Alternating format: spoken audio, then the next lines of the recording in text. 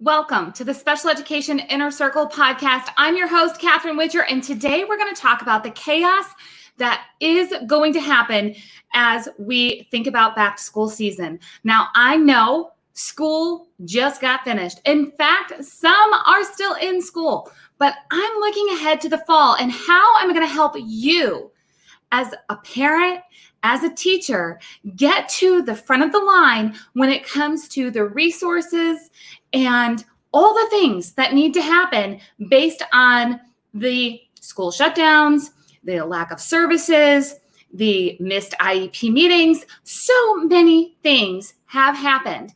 And the chaos that will occur when we get to fall is something that you want to avoid if you can. So I've got 3 steps for you today that you can take, and I promise you they are not overwhelming. It is not a tough task, but it is an intentional task to get through the chaos and to the front of the line when it comes to getting what an individual child needs. So the first thing that you need to do, and you've been hearing us say this forever, even before the virus crisis, was get the data. So I want you to just compile up all the data.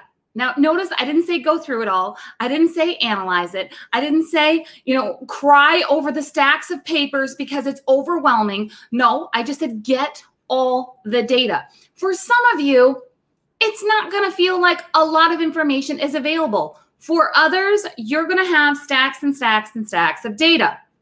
You're going to have notes that went between you and the IEP team. You're going to have actual checklists and homework samples and different things, and others will not. And wherever you're at, that's okay. We can't change that right now, but I just want you to gather it all up in one place. Now, the second thing that I want you to do is to decide what your priorities are going to be in the fall. Now, I'm not asking for a list of 25 things that need to happen for your child to receive an appropriate education. No, I'm talking about what are the top 3 priorities that need to happen when your child, or if you're a teacher, when your students get back in the classroom. So let me give you an example. Do you need a specific focus on academics in a certain area? Now, I know you want your child to learn all the things in all the subjects, but is there a specific academic skill that you need to focus on? Now, when it comes to social emotional needs or behavior support, is there a specific area in that category that you know your child is going to need real support, direct instruction, help from the therapist, intentional supports by the teacher in that specific social emotional area? Or how about this one? How about, does your child need an assistive technology evaluation to ensure that they can access distance learning if and when this happens again? An assistive tech evaluation can be about high tech. It can be low tech. In fact, I'm super excited because we have an AAC expert and assistive tech expert in our Master IEP Coach leadership team, Courtney Burnett. You can find her at myiepcoach.com. And she's going to be teaching during our upcoming Master IEP Coach conference on how to get the most out of an assistive technology evaluation. If that's something that you need to learn more about, first you got to jump into the Master IEP Coach program over at masteriepcoach.com.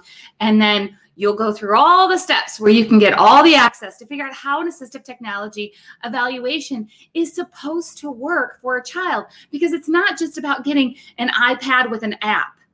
That's not assistive technology, or it's not limited to that.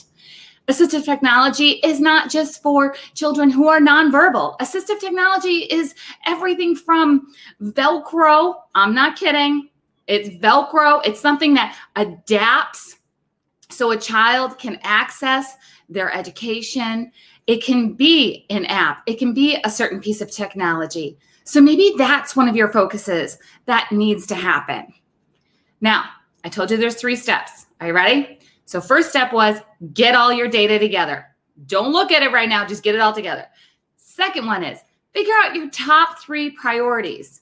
A good place to start is maybe one area in academics, one area in social emotional, and then does your child need an assistive technology evaluation sooner than later? Then the third thing is for you to go back through that data and pair up what do you have that matches your 3 priorities. I'm not asking you to go through everything and figure out all the pieces and what they mean. I'm asking you what in that pile of data is important that matches up with those priorities that you have for next school year. That is going to set you up for success in communicating with clarity of where the focus should be. It's going to take you out of the chaos of all the things that went wrong in the spring. We all know all the things that went wrong, but now what are we going to do about it? If you have a streamlined focus and you know how to write a parent input letter, prior written notice, advocacy letter, we call them all different things. In fact, I talked about it just in a past episode of this podcast of how to write that letter, what needs to be included to make sure that we are building the IEP team, not breaking the IEP team, when we're putting concrete things in writing that are very specific on how to individualize a child's education. But if you don't do those 3 steps, you're going to be just like everybody else who's going back to school and just wants to make everything right now as soon as possible. You can actually hop to the front of the line when you are communicating clearly of here are 3 things that we can focus on to move forward out of this muck that we're all stuck in that was caused by all the school shutdowns. So I'm going to encourage you guys to go on over to masteriepcoach.com. That's where you get all the strategies that I'm talking about right now, and you get them for yourself and so you can help others. I want more than anything for your child to receive an appropriate education. It's going to take some work to get there, but I'm telling you, it is absolutely possible. All right, guys, I'll talk to you next time.